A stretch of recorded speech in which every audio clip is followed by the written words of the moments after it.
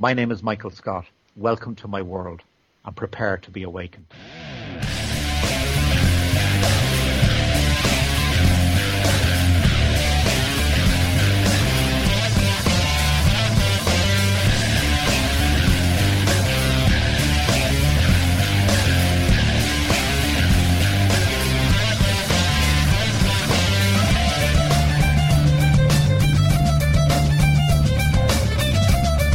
This is episode 32 of Awakenings.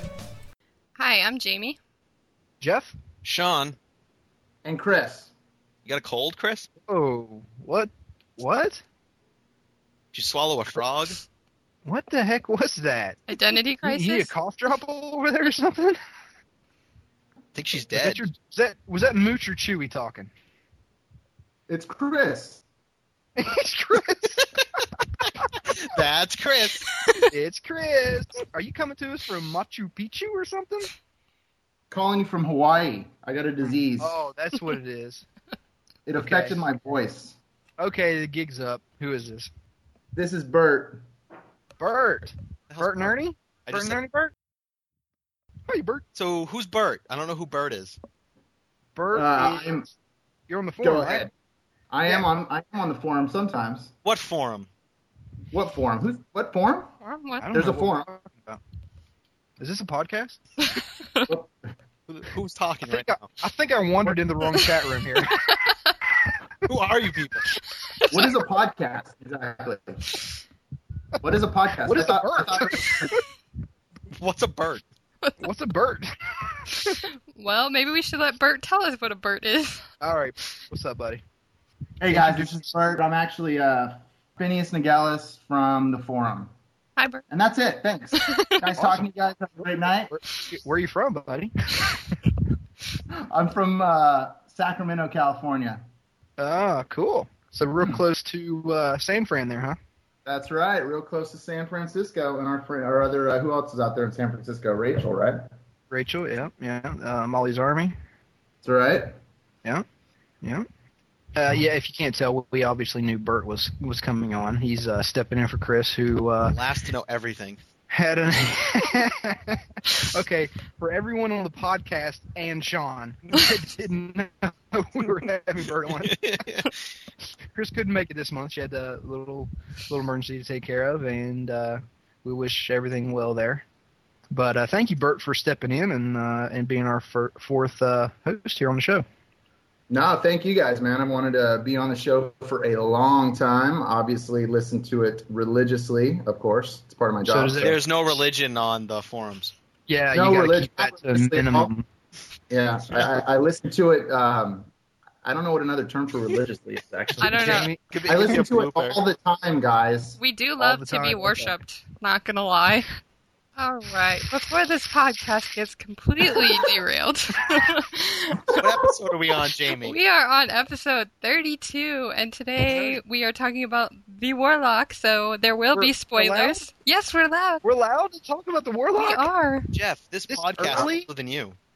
This early? Come on. No, it's the same age as me, actually. I was trying to give you a little credit. The Warlock's out? Warlock. Have you read the Warlock Warlock, is Bert? We can talk about it. Yeah, Bert, by the way, spoiler alert. I thought this was like the Necromancer. I thought we were going like Necromancer talk here. I'm like, I have notes and everything, so. Awesome. Well, you can talk about the Necromancer. It might Yeah. mesh. You never know. Someone will be. It's all right. Just cut all my Necromancer talk out, Jamie, so. We usually don't end up talking about the subject anyway, so it doesn't really matter. Pretty There you much, yeah. We usually just start talking about how Marethu is Josh, and then that's it. That's all we talk about for 45 minutes. Right. News! News. Yay. Some. I stress the word some. Yes. We do actually have a forum, and it's completely open. Yay. So you can post anywhere and anything within reason. But yes, Yes. The spoiler ban is... Well, not anywhere. I mean, obviously, there's some places that can't post, but. Well. I guess that would fall into the within reason part, wouldn't it? Yeah. Right. Sorry. And there was a book that came out More called news. The Warlock, and it was on the bestseller list. It premiered there, I believe. USA Today and New York Yeah. Times. It did. No, it's on the. It debuted on the New York Times list in the children's series category. Obviously, the Warlock sales pushed the entire series up the list all the way up to number 2, which Woohoo. was fantastic. And individually, the book was on the USA Today bestseller list as well. So, congratulations to Michael on that. Very, very cool. Huge congratulations. That's awesome. Absolutely. Well deserved. News. more news. More news. We also got a little. There's a post on Facebook that the Face Space book that Michael posted saying that the Enchantress appears in May 2012, but there may be a little surprise in the meantime, so we can speculate. Speculation But about. meantime, that's like a year. That's a lot of time to meet. It is. But I mean, remember, halfway through the year, or halfway through the span between books last year, is when we got the little Joan of Arc ebook. Mm-hmm. So maybe it's another short story. Maybe So we a can hope. short story about how he first met Scatty. Okay. How Michael first met Scatty. Michael Fitz. Oh, okay. Emails. Yay. All right, Bert. This Hey, is so long. Bert gets to read the very long email. Very You can only speak long when there's email. an orange. We haze. We like to haze on Awakening. That's okay. So just point to me and say go, and I'm good. No. I can't point at you. It's the radio. A radio? We're on the Yeah. radio? We're broadcasting on all channels. Yep. That On is the awesome. radio. Shh. Over. All right, emails. So we have an email sent here from Henry. And let's see here. He says, "Hey guys, I love your podcast, and I'm always eager for the next one to come out. So about the Warlock. I was a little disappointed that we didn't learn anything about Ether. I was looking forward to hearing more about it. One thing that confused me a little is that if Mars wanted to kill Dee, couldn't he have just made Josh do it? Mars controlled Josh, and it seems like it would be a lot easier for someone with Josh's powerful aura to kill Dee, especially if Dee wasn't expecting Josh to kill him. Also, why didn't Scatty recognize that Merethu is Josh? From the description of Merethu, it doesn't sound like he looks that much different from Josh. One last thing I'd like to note about the book is the shininess of the cover. Is that a word? I'm a little OCD about certain things, and it's going to drive me crazy that the first 4 books have a quote-unquote plain covers, then the 5th and maybe the 6th books have a weird golden shiny cover on them. Again, love your podcast, and I hope you guys read this. Henry. P.S. Sorry if the email is too long. I often type really long messages. You already complained a few episodes back about the length of my QOM answer. Well, now we're going to complain about the length of your email, Henry. Yeah, it wasn't really that long. No, it's No, it not wasn't that bad. First of all, shininess, awesome word. Yes, Right. it is Shiny. awesome. Shiny, Yeah, I was. Happy Shiny. people. I was. I can surprised appreciate a by Firefly reference even if it wasn't one. absolutely. Okay, so obviously I'm going to jump to the Josh Merethu issue. Of course you are. He was wearing a hood. As I pointed out on the forum, Scatty never sees Merethu's face inside of the Warlock. Every time that they see him, he's got the cloak over his nose, the mask over the bottom half He's got of like his a face. bandana and a hood on. And when she sees him in the Vimana, at the end, she walks up to the side of the craft, and his hand, his face is in his hand and his hook, crying. So she doesn't even see his face then. So at no point in the Warlock has anyone besides Aten and the Anpu seen Merethu's face. Agreed. Just throwing that out there. Yep. But as well on the this is what I think about the Mars Josh killing Dee thing. Dee did the simple snap of his fingers deal and got Nick and Perry out of his head. So he may have just been able to do the same thing when Mars was trying to control him. Well, and I think there would have to be an element of free will there as well. I think Josh would have had to wanted to do it because he kind of like wanted to. He kind of had that suggestion in his head that he wanted to drive. And- he kind of thought it was. He wanted to get away. Yeah. He wanted to get away, yeah. So My thought on that too was if Mars really wanted to kill Dee, I don't think he just wants Dee dead. I think he wants to kill Dee. There's a difference. that's true. Gotcha. And, Yeah. he's not going to let Josh do it. He's going to get his hands on D, and he's going to do it. Sure. The man is That makes angry. sense. Not gonna lie. I also don't think it's that simple either. I don't think it's just he's like a puppet master controlling him. I think it's more, I don't think he's necessarily controlling him as much as he is able to kind of push him in a certain direction. But like Jamie said, I think he still has free will. As for the last thing, the shininess of the cover, that took me back a little bit when I first saw the book. I was like, whoa, wait a minute, it's shiny. This is weird. But then it kind of grew on me after a while, so I don't know, it's kind of like a photograph for a cover. Right. Well, and kind of if you look at that, kind of like how the series views Aura colors, the gold and silver are supposed to be the brightest, purest colors there are, and we know that, or we're fairly certain that the Enchantress is going to be silver. So, those two, gold and silver, should be a little different than the others because they're more of a pure, stronger aura. So if you wanted to look at the book cover colors aura-like, I can see why they did the shininess on the gold and possibly on the silver. He wasn't really complaining about it other than the fact that it's going to bug them. Yeah. When you look at it, it looks like a different series starts because it kind of changes the It jumps off the shelf. Sure. Yeah. And they do leave fingerprints like crazy. I haven't picked it up yet. What? You haven't read Yeah. the book? Voicemails. Why did I say it like that? I don't know. Answering machine calls. Because we have an answering machine, like a tape. It's like turn tape over. Yeah. It's one of the mini tapes.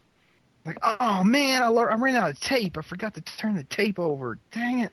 I actually This remember calls that. I got. All right, let's listen to these voicemails we got. We got a few of them this month, huh? Yes, we got 4. Are these left over from when the this is news probably took us over? Yeah, this is probably 2 months, right? It is 2 months worth, but I think a couple of them came after AK News took over the podcast last month. We apologize for that. Guy Friday, man, that guy. I don't know what to do with him. Uh-huh. So our first voicemail is from Death Matt Killer. Hey guys, Matt here, or Death Matt Killer on the forums. But yeah, if we're talking about the Warlock in this podcast, then pay attention to this podcast, if this voicemail, but if not, I'll send another one in with non-Warlock related spoilers. So, just one question I had to get your guys' theories, I've talked about this on the forums a little bit, is seeing that Josh and Sophie went to the Shadow Realm with Dee and Virginia, and when they saw their parents, Isis and Osiris, they recognized them in real time. And this is supposed to be on Danu Talis, which is back X amount of thousands of years ago. But when Skadak was talking to her uncle, and she was like, "Oh my God, uncle!" He's like, "Who are you?" Because she wasn't born yet. So that makes me confused. That how do you think Isis and Osiris already know Josh and Sophie in modern times as their children? Do you think this has to mean that they're in a Shadow Realm and not really in Danu Talis, or somehow Josh and Sophie were born in Danu Talis time, which would make them the original twins and all the other tangents? But yeah, whatever your guys' theories are, and keep up the good work. Yeah, that's I got a interesting. theory. That's interesting. That is an interesting question. My theory is that Isis and Osiris don't have a straightforward timeline like other people do. They sort of are separate. They kind of live outside of time. I would agree with that. So while we see them, because we're told that Isis and Osiris rule everything. They're the uber gods, as it were. So they kind of exist outside of time. So they are back 10,000 years ago from present day on Danu Talis, and that Isis and Osiris are still the present day Isis and Osiris, just like Josh and Sophie are the present day Josh and Sophie. Indeed. They just are. They There's just not. are. There's not. Yeah. There isn't a younger version. Yeah. They just. I think are. they have the They're like ability Time to travel back and forth through time. It's very interesting though, because they specifically talk about making mirror Shadow Realms of Danu Talis. Mm-hmm. earlier in the book. They So you specifically never really talk know about where it. they are. Yeah, they very well could be in a Shadow Realm and not actually back in the same time that like Merethu and the other ones are. They could just be in a Shadow Realm at this point. They've already pulled the not really in the past card. It's true. Yeah, no, you're right. It's true. But it is possible. Then again, we've also seen D only use the swords to make a legate to another place, not another time. So, right. Yeah, it's like, I know, and he says that now he realizes what they were, what the swords actually are capable of, in the Necromancer when they kind of took him over. He realized what they were and what they were capable of, and he just, he says where he wants to go, and it takes him there. So, I guess he could have said, Dan Natalis 10,000 years ago, in his head or whatever, and that's where the portal took.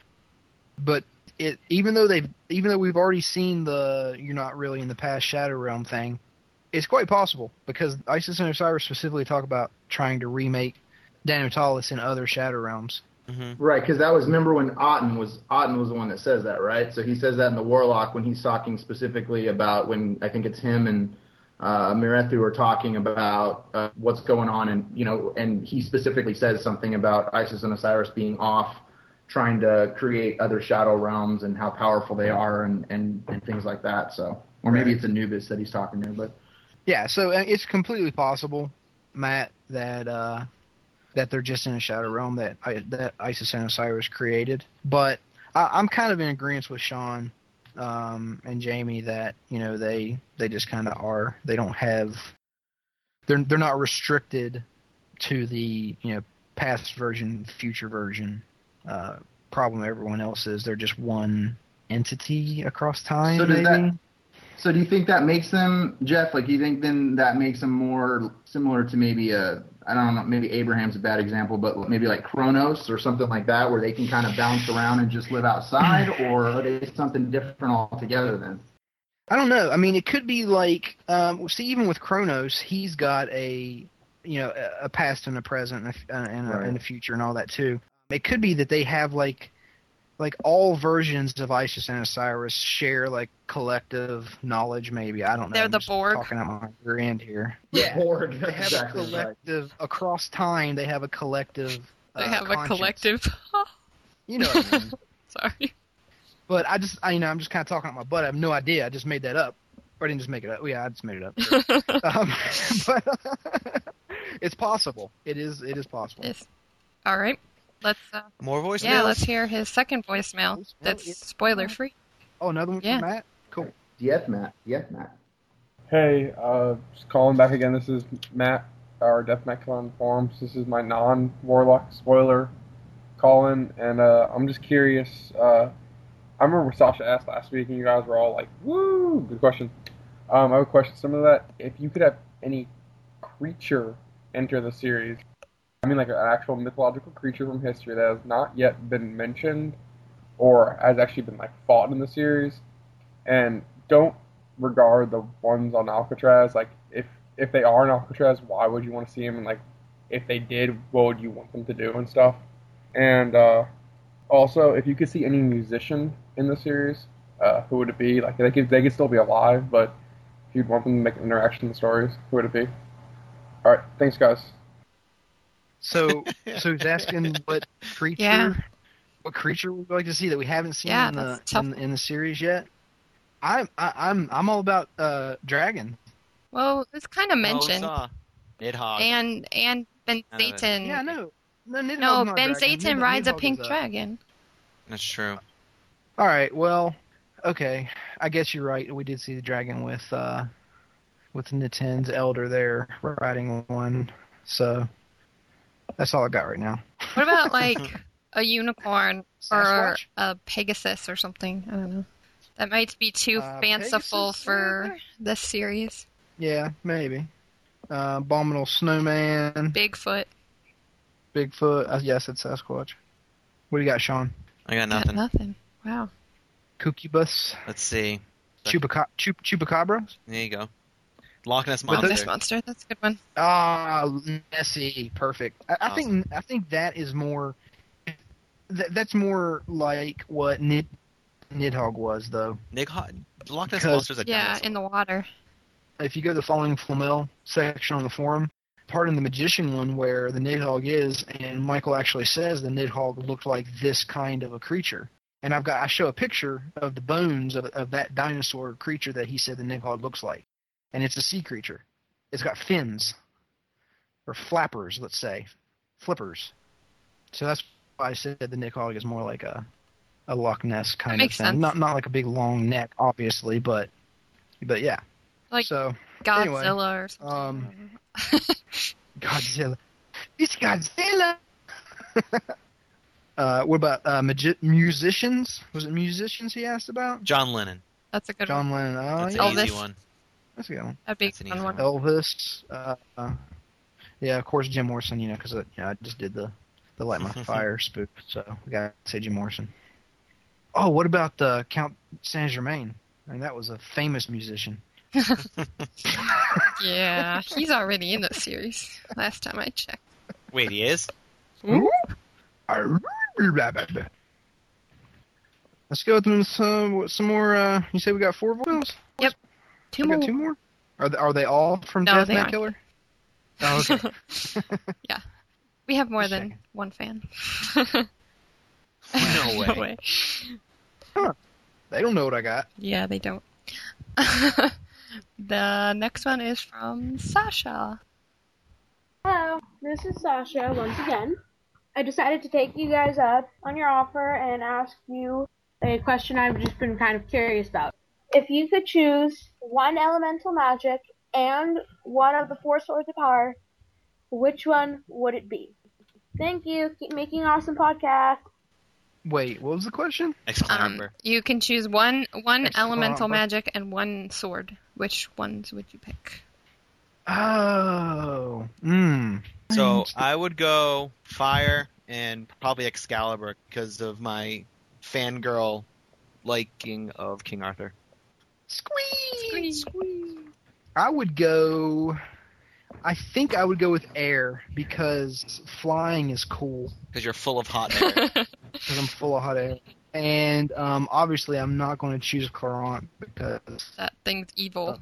and Durandal. Just to be different. Just to be different because I'm weird like that. Sounds good.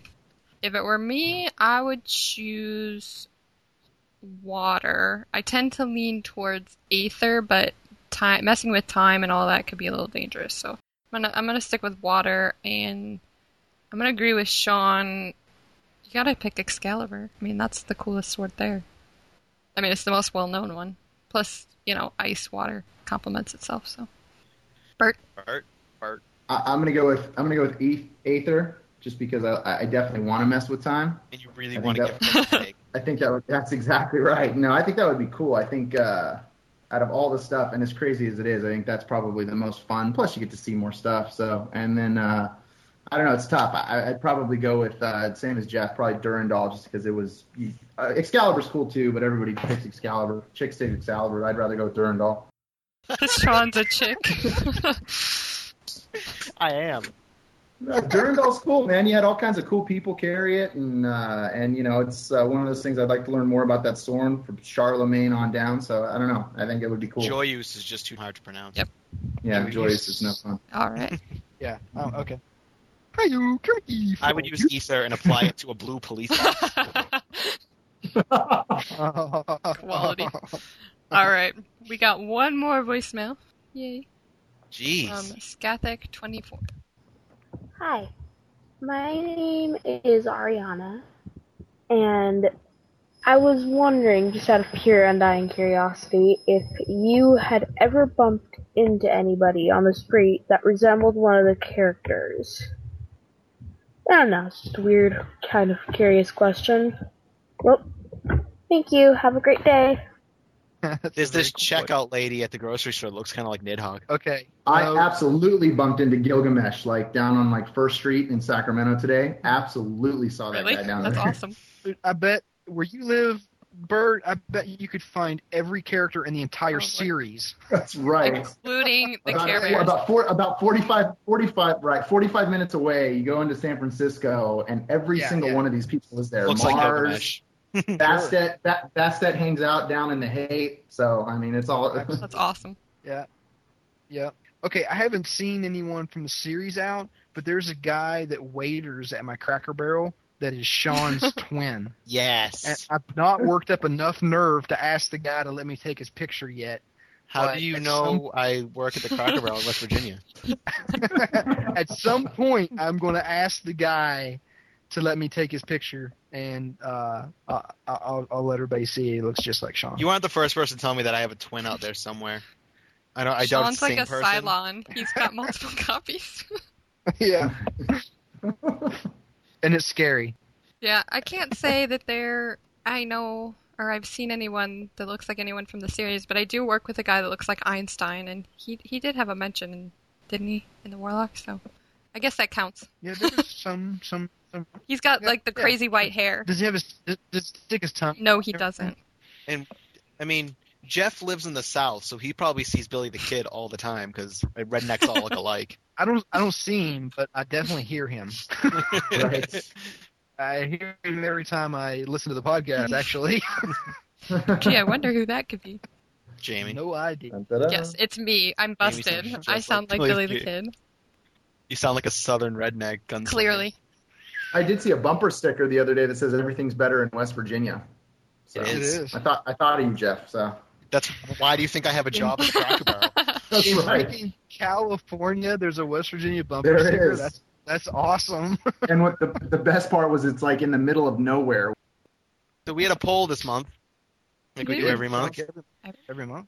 Which new character do you like best? I mean, Abraham won about 38% of the vote. That's not an overwhelming win. A10 had like That's not 28%, and Anubis in Hell had 15. That's Oh, pretty but- close. I think that's probably the closest poll we've had. Yeah. I cast my vote for A10. Yeah, I mostly did for too. like the one scene with Anubis when he was like, "I will push you off of this roof." Yeah, he was pretty cool. Yeah, pretty You're much. gonna like it. That was awesome. I had to go with Anubis because I kind of predicted that one, I believe. Yeah. Oh, did you? Well, yeah, when you list No, off I all the listed Egyptian off gods, 4, Yeah, and when you- two when of you them listed were everyone. that can- and When you 2 of listed them were everyone. mentioned. So 50%'s not bad. Yeah. Anyway, yeah, I said a 10 too because his whole scene with Moretti was hilarious. My favorite part of the whole thing with that scene was A10 saying no. That was but with A10's part of that whole scene when he says, "I really like that floor." After Moretti destroyed it, he just rolls in and destroys this beautiful Turns floor. it And to sand. he's like, "Oh man, I like that." So we had a qualm as well.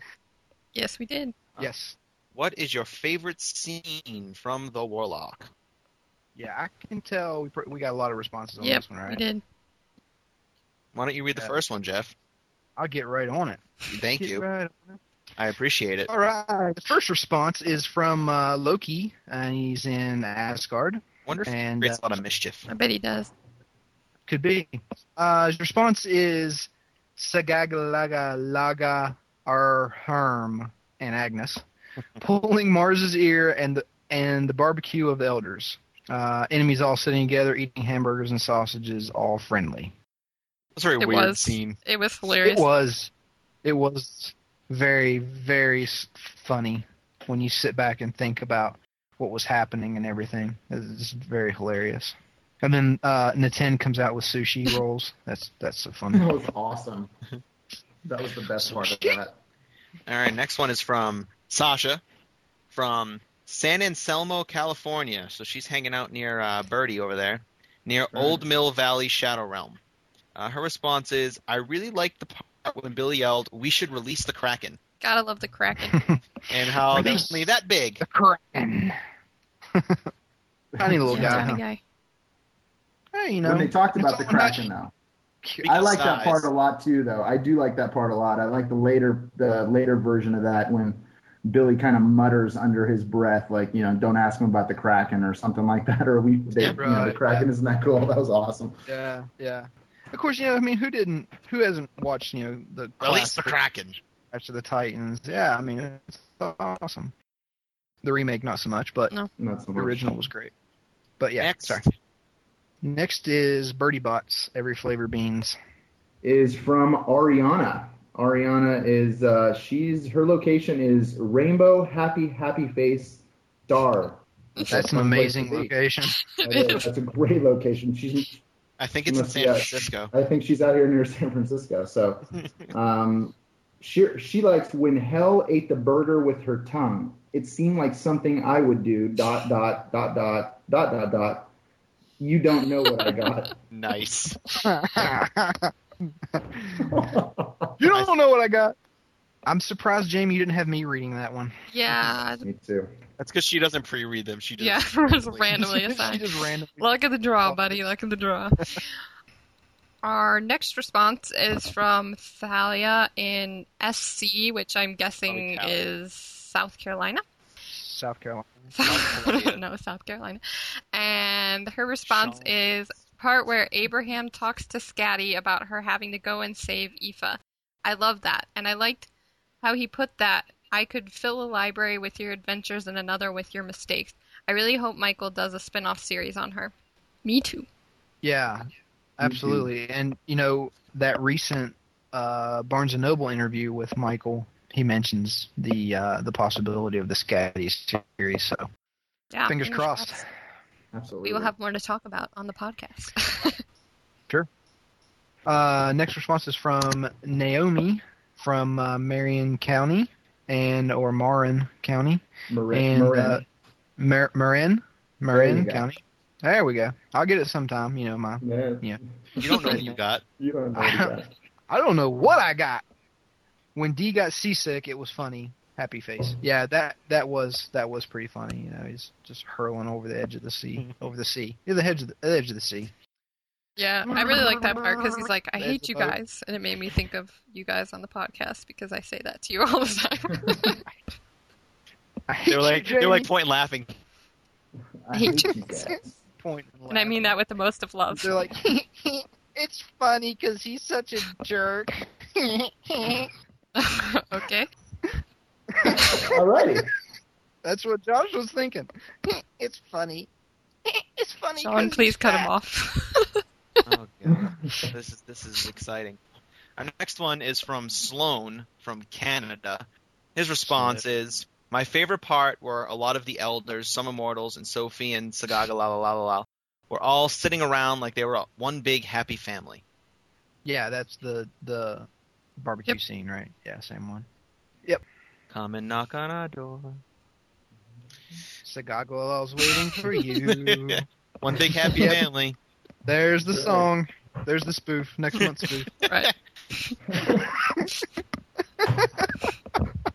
Okay, That would cut be him enough. off. All right, next we have Abby, and she is floating somewhere in New York, it looks like. So Hopefully her not in the fate- Hudson. Yeah. Kind of hard to write this, I guess. My favorite scene is the last we see of Scatok, Joan, Palamedes, Shakespeare, and Germaine. I love the part where Abraham talks to each of them, more specifically to Scatty. I think it was amazing how well he understood her, and his gift to her was amazing. I hope we find out what the second half of that gift is in the end of the series. It was amazing. Yes, it was. Absolutely. That was pretty cool. That was pretty cool. I just Yeah. in reading that just now again, I think that was awesome. That whole scene where he kind of separates her just because she is kind of one of those central characters that everyone just absolutely Right. loves. So. And I kind of throw this out there. I threw it out there on the forum. I wonder if, Palamedes has the traveling through Shadow Realms Mhm. ability. I wonder if his ability to do that I saw that. could help her get to Coatlicus's prison Shadow Realm It's possible. to get into it. Just a thought. Maybe Right. one of I saw those you write that. That was multiple pretty- shadow realms up the pyramid of Danutalis is one of the shadow entrances to Coatlicus's shadow realm. Just Sure. I don't know. Just thought I'd throw out there. Anyways, crazy ideas. Crazy. Crazy idea. Our next response is from Julie from Texas, and she says, I really enjoyed the part where Marathew showed some emotion over having to destroy Danutelis. Yeah, that's the part I was talking about earlier where Scatty didn't actually see his face because he was crying like over a little, the death like of a the little Amphib. sissy. Do you know where Andrew S. from Flying of the Mana over Danutelis is? His response is, my favorite scene in The Warlock was when Aten was talking to Anubis in the Garden of the Moon. I like learning more about Aten, and we learned that he was basically the leader of Danutelis. We got to see what Aten was like, and we got to see Anubis. I thought it was particularly cool when Aten held Anubis over the edge of the pyramid and threatened to drop him. But it did make me wonder who their other brother was. Dun dun dun. Larry. Their other brother Yeah, was Larry. We don't know what they got. Wasn't it Mars? Wah, wah, wah, wah, wah, wah. Nga, nga, nga, nga. Yeah. Yeah. That was what I was talking about earlier when Aten was holding Yep. Anubis over the... He's like, I'm going to drop you. Our next QOM is from Aria on the Space Coast. Florida. Space Ghost? Space Ghost. Space- Space Ghost, Space coast to Ghost? coast. I Awesome. love Space Ghost. She's on the Space Coast. And her Alright. response is, when Prometheus dives the Rukma Vimana into the lake to get the megalodons to jump out of the water and hit the other That was Vimanas. my favorite part, was that whole chase scene. Love it. Yeah, I was kind of like, during that, I was like, why is a flying spaceship underwater now like a submarine? And it didn't really kind of click with me very a well, duck actually, boat.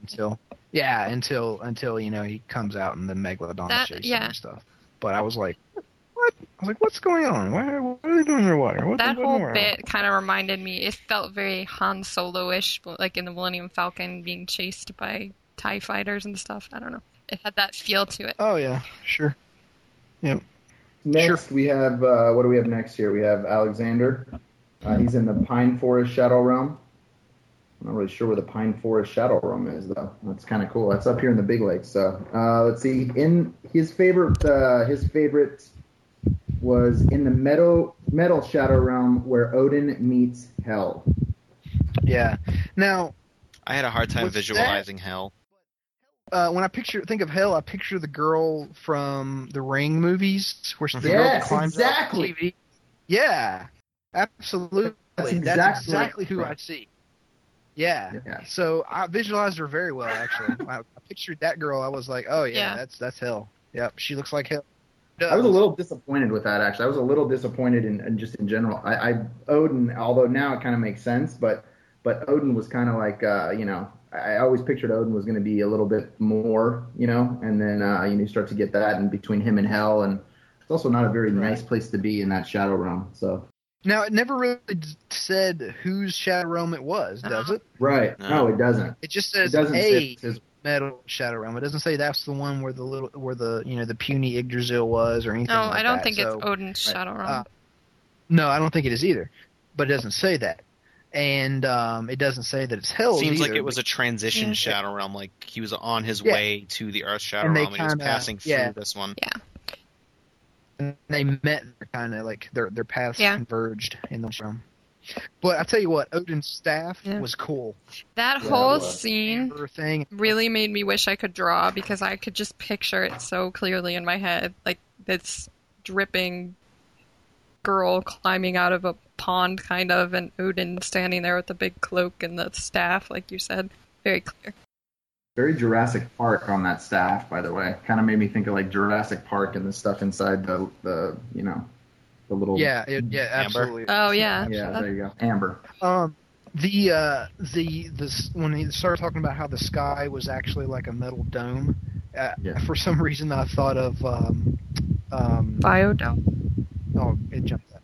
No, when the metal dome ceiling in the Shadow Realm, it reminded me of the Truman Show. Oh, with Jim yeah. Carrey. Yeah, Exactly. because the sky there was actually like this big Yeah. dome building, but the metal like sand floor was kind of weird. And Anyways. our last QOM is from Cedar Girl. And she says her location is, if I want to give somebody a challenge, I tell them to try and find my town on a map. You should tell us what town that is, and we will try to find it on one podcast. We will find everything. It does find everything. Everything. And her response is rather long. Oh gosh, how could I pick just one? I thought everything with Billy and Mock was great. Best parts.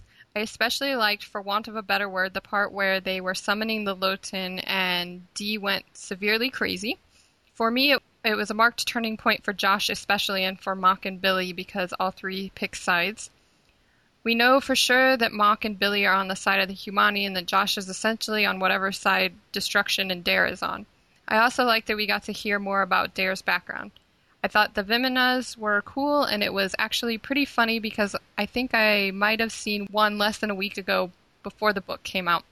And when I read the description of the one Prometheus drove, I was like, hey, I've seen this before. LOL, thanks guys for the podcast. Saw you. Cool. Take a picture next time. Send us. Very cool. Absolutely. I'm guessing he saw it in like a book or something, but Yeah. It was on TV. It didn't say our where. responses, huh? I have a tough. Nice. I've got a tough time deciding between two moments. The first one, which I think is winning, is when Marethew's brought in to see Aten and he's wrapped in chains, and Aten's like, "Those are completely useless, aren't they?" He's like, "Pretty much," and the chains just sort of dissolve. I thought that was fantastic. They were stone, like the swords. They were stone chains too. And he just like basically was like, "Yeah, no, these aren't doing anything." Yeah. And they were gone. Yeah. And now I can't remember what the second one was that I was thinking of. Well, that's actually that whole scene with Marethew and Aten. Not just the part where that was pretty cool, where he just dissolved the chains and stuff. But then when he, like I mentioned earlier, when he tore the floor up and everything, he's just so powerful. But that whole scene with Marethew and Aten was just my absolute favorite part of the whole book. I liked. I think I'm kind of like Sean a little bit. I have two, but I kind of remember both. When I have the yeah. I love just for the visual purposes, kind of like what Jamie was saying, being able to visualize just the whole part right there in the beginning when we're talking about Danu Talis. And for a long time we went back and forth on the forum. When did it happen? When did it exist? How big was it before we actually found that stuff out? And just to kind of get Michael just puts it out there and tells you exactly what it looks like, and he describes Mirius and the time before time. I thought that was awesome. And then ends it with the whole, the Crystal Spire being the home of Abraham the Mage. I thought that was awesome. My favorite scene at the end, what has to be at the end. The whole book for me, the whole series, is I love all the characters, but I love Flamel. I just loved him from the beginning, and he kind of has decreased all the way to this book, where he's kind of like almost a forgotten character. And it's almost like Michael throws it right there in the end when it's his magic just kind of takes the Lotan back down to the egg. I thought that was so cool because it just kind of remembers, he is pretty cool, so. It's his series. Yeah, he's cool. Yeah. I remember What was the other moment? Now. The other moment, it's more of just a moment when they're all being put in the volcano prison, and Scatty gets put in first, and then the lowers down, and Jermaine gets out and waves at Scatty. Waves. He's just like, hi. It was just so nonchalant. He's like, what's up? What's up? That might have been the only time I actually laughed out loud while I was reading the book. Yeah. It was just I pictured he jumps off the Vermont. He's like, yeah, I'm going. Then he looks down and goes, hey, I'm up here. You okay? Oh, we're okay. See, I kind of took the wave as hey, how you gonna get us out of here? Yeah. Right. That's me too. But it was just hey. It's just I pictured it as a hi. Yeah. Just it, and I cracked. I had a couple of favorite scenes. I had a hard time picking. One of them, like I said before, was the Viminus chase scene with Prometheus. I think one of the other ones for me was actually Virginia Dare teaching Josh air magic. I thought that was really neat, and Right. I think it was interesting to see a different aspect of the magic teaching, not the same thing again. And you could tell Michael kind of had fun with it, with the whole, what was it, Close Encounters whistling as his trigger or whatever. And so I thought that was a lot of fun. Yeah, So I really like that was pretty scene. cool. And I like the scene on the boat where Dee gets seasick. That was kind of funny. But yeah, there was a lot of just great moments in this book. There's a lot of great moments in the book. That scene with Dare was pretty cool, actually, though. I mean, when you think about it, kind of breaking it down a little bit, it was cool because you kind of get the whole idea that it's all about her flute. Every once in a while, she throws stuff out there, and Josh learning, that he can fly and do all those things, and what kind of gets lost in that a little bit almost that, Michael kind of throws out there was just the fact that, Dare is the one teaching him this, and she actually is way more powerful, kind of almost like Perry was in the beginning of the book, where you don't really know until later on how powerful she is. You're starting to get this feeling like Dare's pretty powerful. It's way beyond just the flute, so. Yeah. But one thing that I did know that really knows about this book is what stood out to me a lot is that the characters really all the characters are just so individualized in this book, and kind of they're all really taking on their own presence. You know what I mean? Yeah. Right. Mm-hmm. I would agree with that. I mean, really, I mean, if you go back and look through the series, I mean, yeah, everything's kind of, there's exuberant characters and things like that, but, at the same time, they're not jump off the page at you, with their own personalities and their own, way they do things and speak and what they're doing and stuff. I mean, but in this book, it almost like jumped it up a whole nother level notch of individualizing each of the characters, and each of them having their own, really their own voice in my head at least. Yeah, they were less entities. I thought it was just fantastic. Yeah. Fantastic character development in this. And that was the best part. I mean, I would say in Jamie. general, he just completely outdid himself with this book. Like, it was, for me, it was by far the best book, just description-wise, character-wise, action-wise, like everything that went on in this book. I think he far exceeded my expectations. Yeah. No, I agree with that. I like what you said too, Jeff, because when I was thinking about what's my favorite character, I mean, I have a lot of favorite characters from the book, and as I thought about it, I kind of thought what you did. It wasn't just one character. It was kind of how we've learned about Mars, and we learned a little about Prometheus, and he gave us backstories on even guys like Josh and so on and so forth. But in this book, they become they grow so much in this book. You learn so much more about not only them, but you learn about their relationships with each other, from Mars to Prometheus, and even Nitin and Aoife a little bit, and Josh and Sophie have this whole thing where they're separating, but this relationship tie. So you learn so much about it. It was incredible. It made it. You kind of get to see how tightly wound everything is. For a while, it just kind of seemed like, whoa, they're random. Where did they come from? But now it's all kind of coming together and weaving. You're kind of seeing the pattern of the spider web, so to speak. Mm-hmm.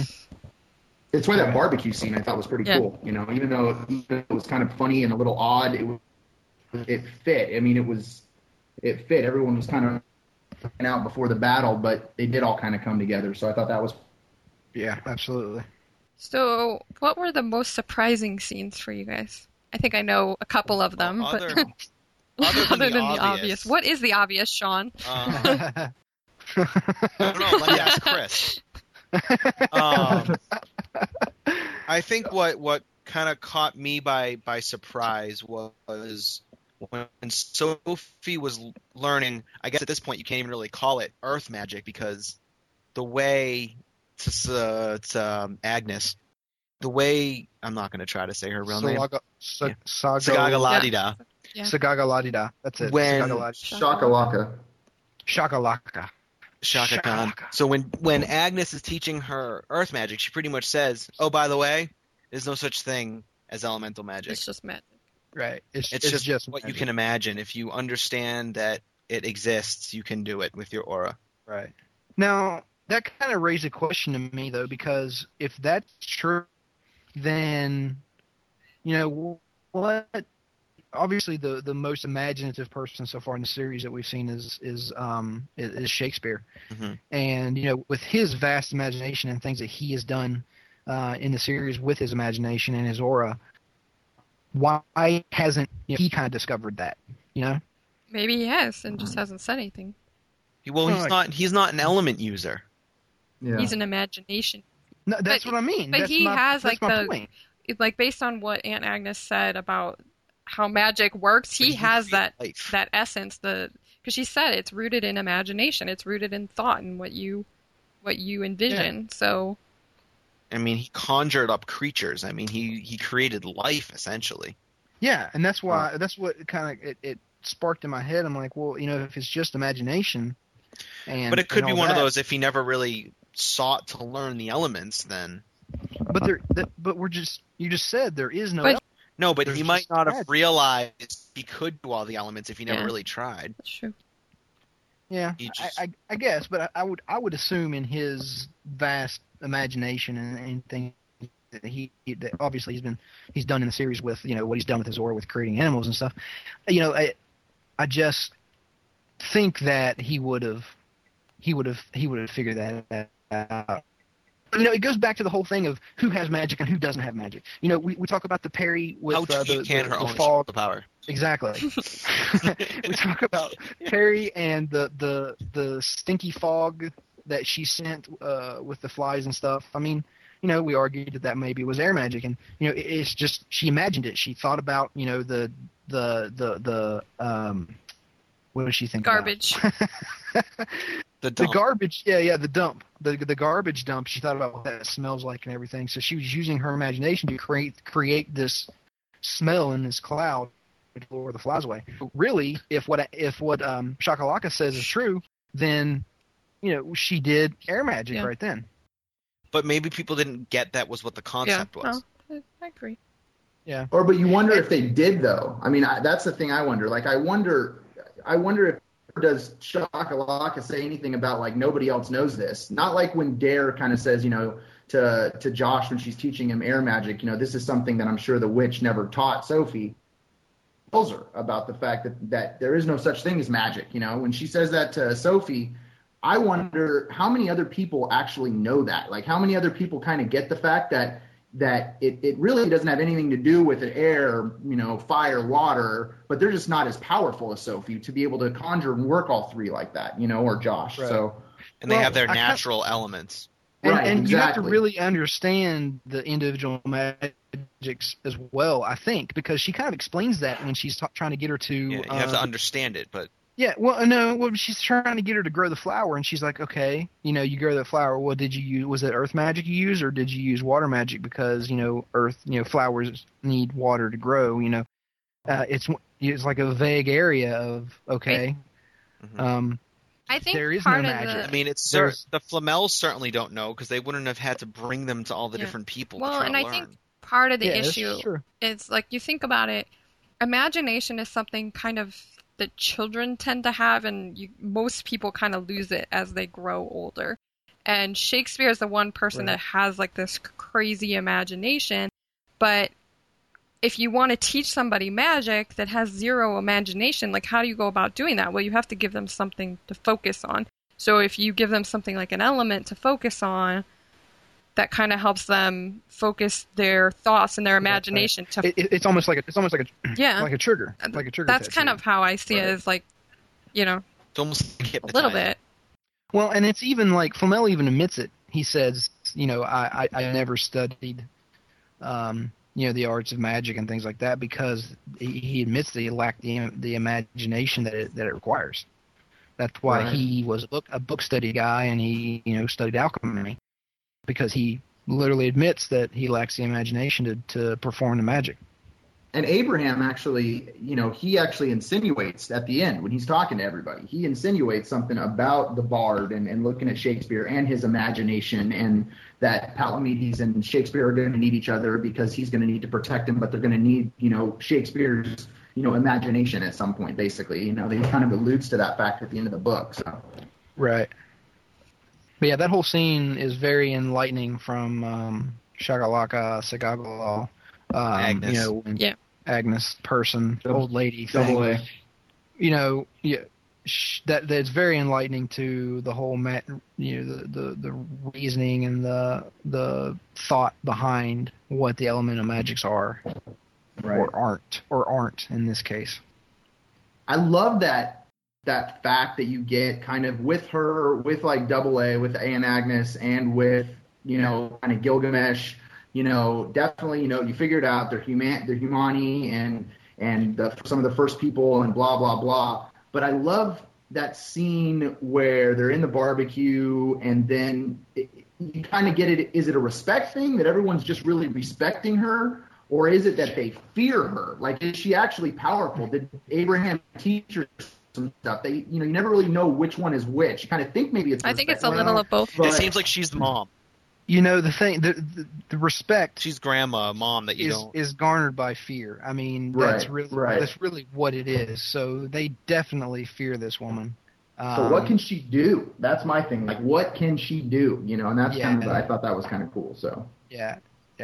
I mean, she's definitely a force to be reckoned with.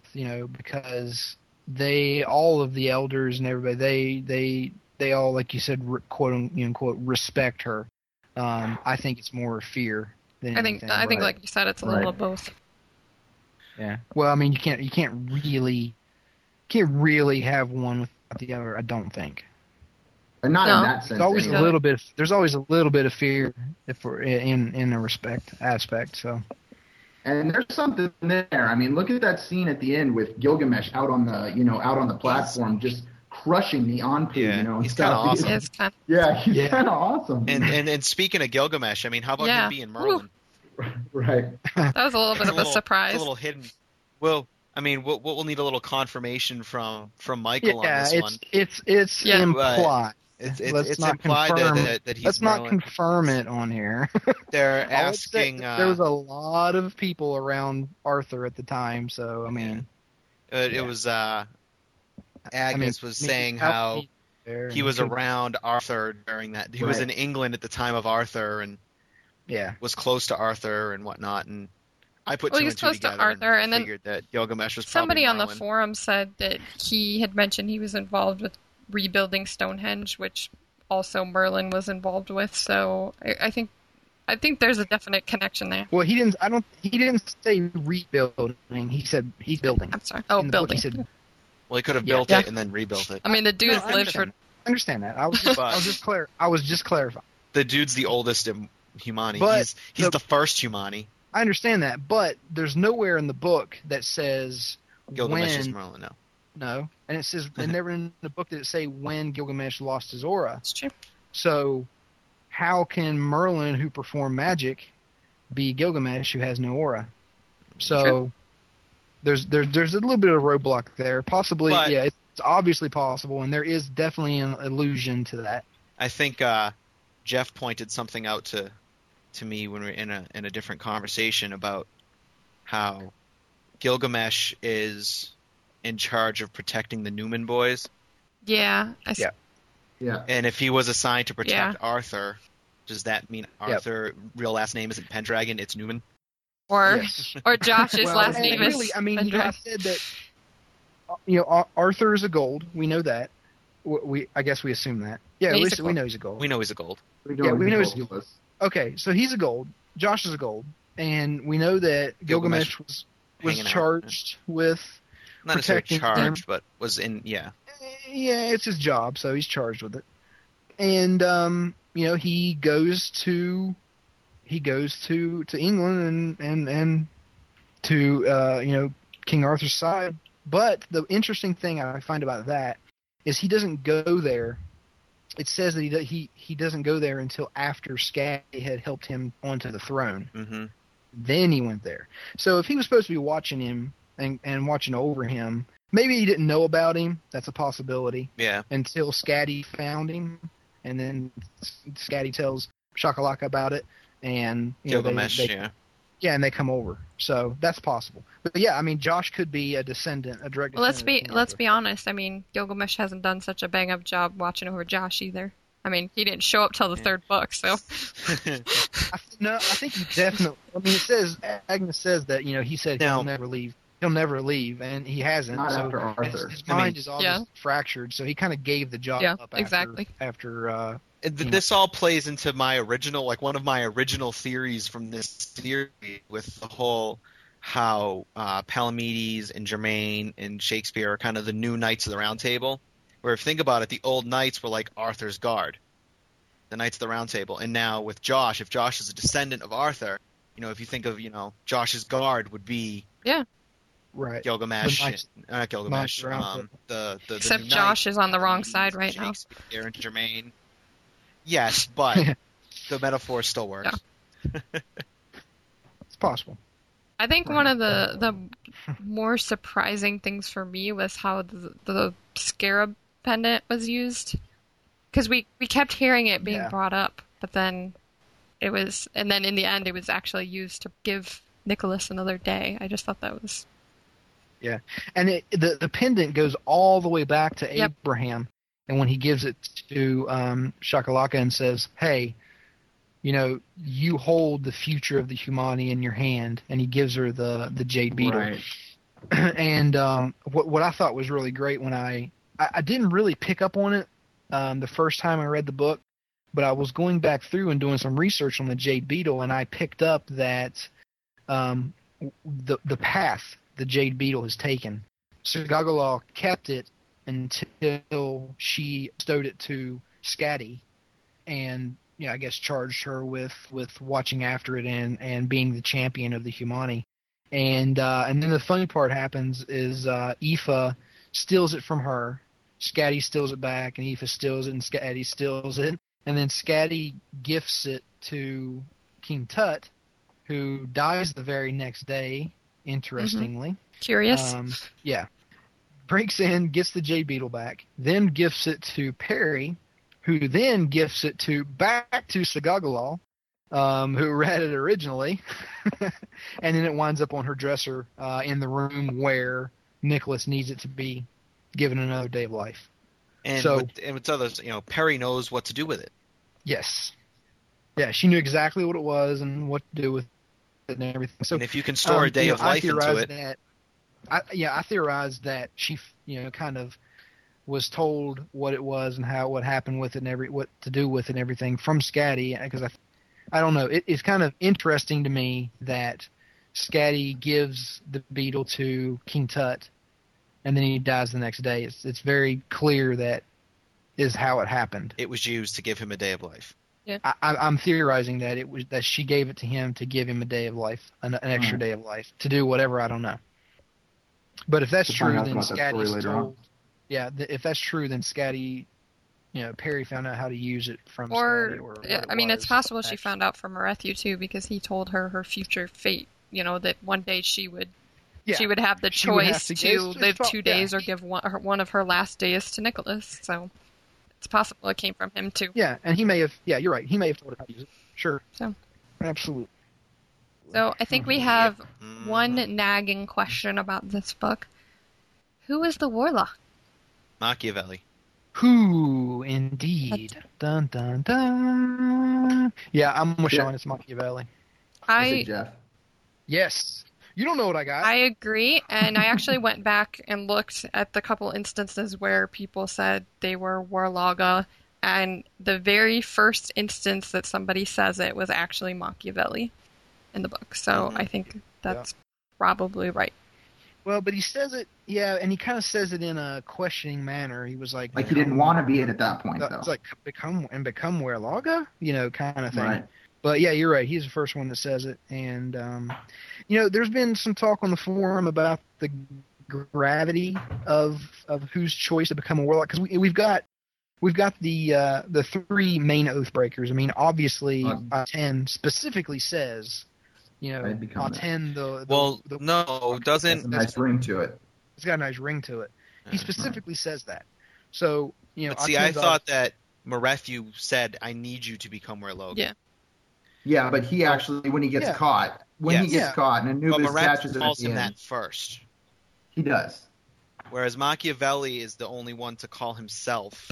Yeah, and then Billy chimes in and says, "Well, I like the sound of that. Maybe I'll be one too." Yeah, right. Anyway, regardless, we've got the three options of Billy, Machiavelli, and Aten.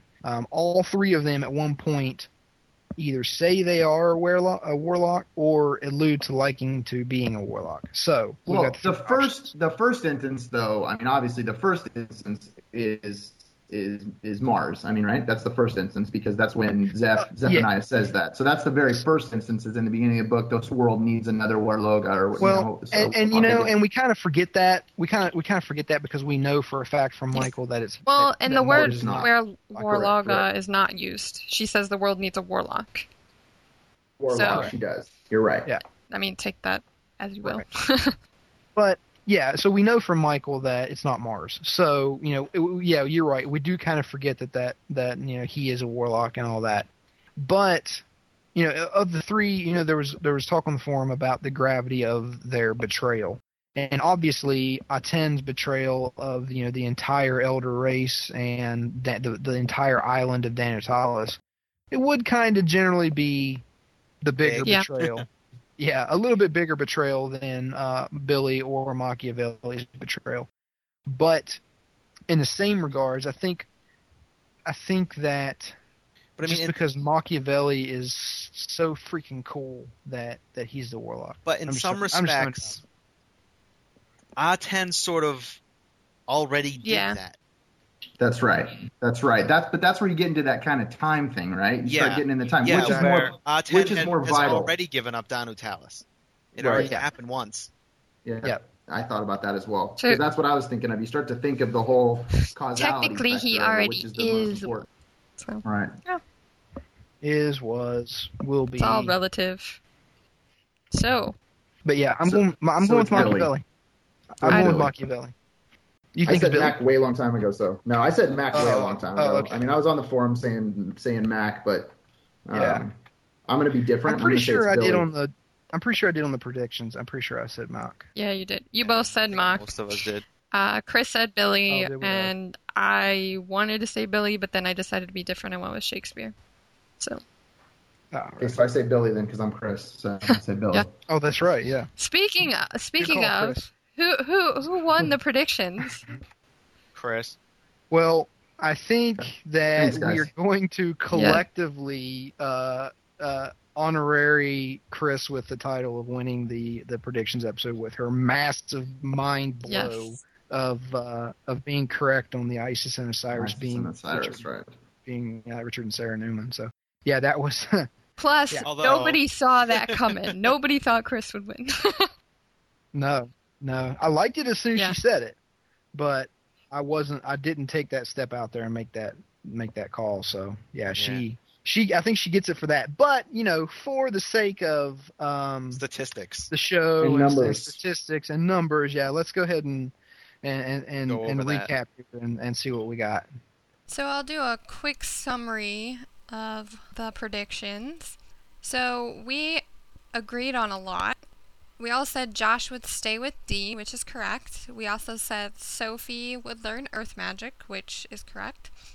We all said Josh would learn air magic, although Sean said he would learn both air and earth, which he didn't learn earth, we know. We all said that Neetan would take Sophie back to Agnes's house. We also agreed on Matthew's plans for Scabby, Joan, Germaine, Shakespeare, and Pally. And we all said that either Mock or Billy would betray, which again happened. But where the differences was one of the big things, Dee finding out about the codex pages. Sean and I both said that he would, and Jeff and Chris said no, so Jeff and Chris were right on that one.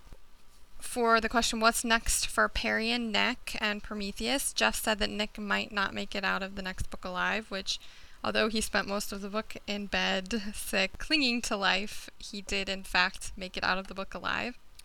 With regards to Mock and Billy fulfilling their task of releasing the creatures, I said yes, they would. Sean said Billy would do it, but Mock wouldn't. And Jeff said Mock wouldn't, but he didn't have a prediction for Billy. And then we all differed on the Warlock guesses. I said my top three were Mock, Billy, or Shakespeare, but I ultimately went with Shakespeare, which there was no mention of him being a warlock. Jeff and Sean said that it would be Machiavelli, and Chris said it would be Billy, so we know there's a possibility it could be Mock or Billy.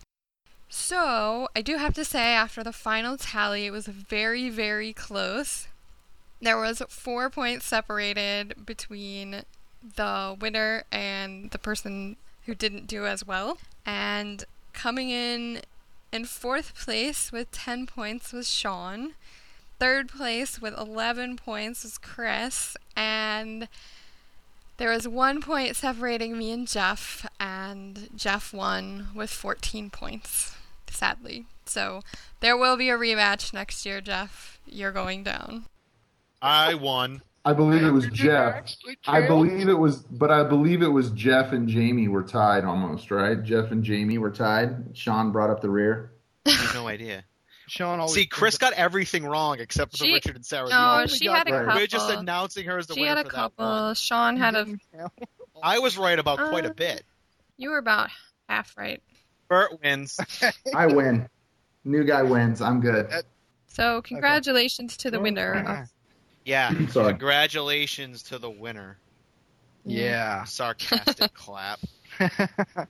Golf clap. Thank you No, very much. Not even. Good job, though, guys. So, that's basically all we have on the wrap-up of the Warlock. Obviously, we're going to be going into more depth with the new characters and the new storylines. That we, Specifics. the very specific 'Cause details if we of went the into book. specifics on this, it would be like a 4-hour Yeah. podcast. Yeah, we'd be here for 4 hours recording. We're going to kick this off. Actually, on the next podcast, we're going to be covering Marethu and his path Silver through Hook. the I think I'm going to skip Yeah. that podcast.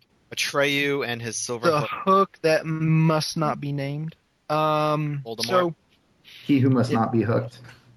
Didn't I name the hook on the Voldemort. forum? The hook. The pan. I named it like Bill or something stupid. Yeah, it was stupid. Sure, I said it. It had to be dumb. Sean saying he's dumb. Awesome. So anyway, please remember to vote for us on Podcast Alley. We have It's confirmation working now. that it is working. Podcast Alley voting system is working. Please jump and do that. If you don't know, if you've joined us, kind of after the whole breakdown of the voting system, and you're not really sure how to do that, you can go to the podcast page on the portal, and there's a little button there that says vote for us on Podcast Alley. You click that button and away you go. It's real simple. All you got to do is put in your email and they'll shoot you a confirmation email and you follow the link in the email to confirm the vote. And, we're good to go. We really appreciate those votes too, by the way. And if we're not the number one podcast dedicated to Secrets of the Immortal Nicholas Flamel, we won't be back next month. We won't be doing it again. It's been a while since I've been able to make that threat. Speaking of which, we don't turn down any comments or reviews on iTunes or Blueberry.com. You can email us at awakenings@flamels-immortal-portal.com, or you can also email the individual portalcasters at their first names at flamels-immortal-portal.com. And yes, ladies, Bert is included in that. That's all the time we have. Yeah, that's all the time we have for this episode. Until the next Legate opens, this is Jamie? Jeff Sean? And Bert. signing off.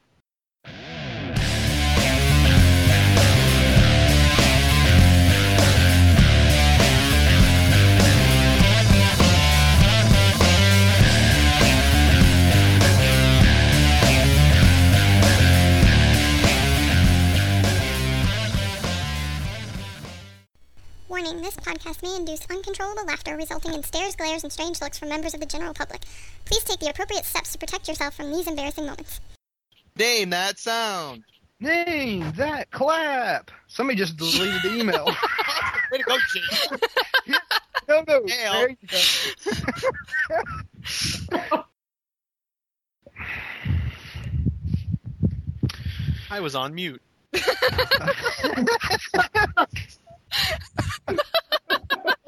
Sean on mute. That happens Sean, a couple you like a times to list? someone. Do you keep like a list of like little things just to throw out there that kind of lightens the mood? That was solid. No, it actually was on mute. I was No, talking for he's 10 just minutes. that big of an idiot. Yeah, pretty I much. have there's a little thing that has a volume control I have that too. and a mute button on it, but it's just like this really Yeah. weak slide on it, and it just sits in like my lap most of the time. So if I shift, I'd like Wow. mute myself. And I'm like, no one's responding to what I'm saying, so I'm I think total Micro Machines guy. So he's like, Wait, we're supposed to have headsets? get with the times, man. what's the wrong Like, with you, Bert? I have a Dragon Naturally Speaking headset, but that's hot. that stuff works like not at all, but it's still pretty cool. No, Anyways, we're gonna get through this podcast little by little. don't know what I got. Don't know what you got. Over. Damn. I'm like echoing. Big time. Echo. Oh my god, I hate you. Everybody's echoing. What the I'm getting the echo too. Jamie, what did you do? I didn't do anything. Oh, I'm getting. Ooh. Everybody's echoing. What? I have no echo. That's probably because it's through the computer. You don't know what I got. Awesome. I heard those laughs. I'm gonna do that laugh today. It sounds like there's 50 people in here laughing. Joy, you sounds like some bird running into you. cut that out. I don't know if I can do that. All right. That's not all the time we have. Until the next Leygate opens, this is Jamie. Jeff. Sean. And Bert. And Bert. All right. And Bert. Did it not go in? Signing off. It was like silence. Oh. Silence. So I said, and Bert. Hey, Bert.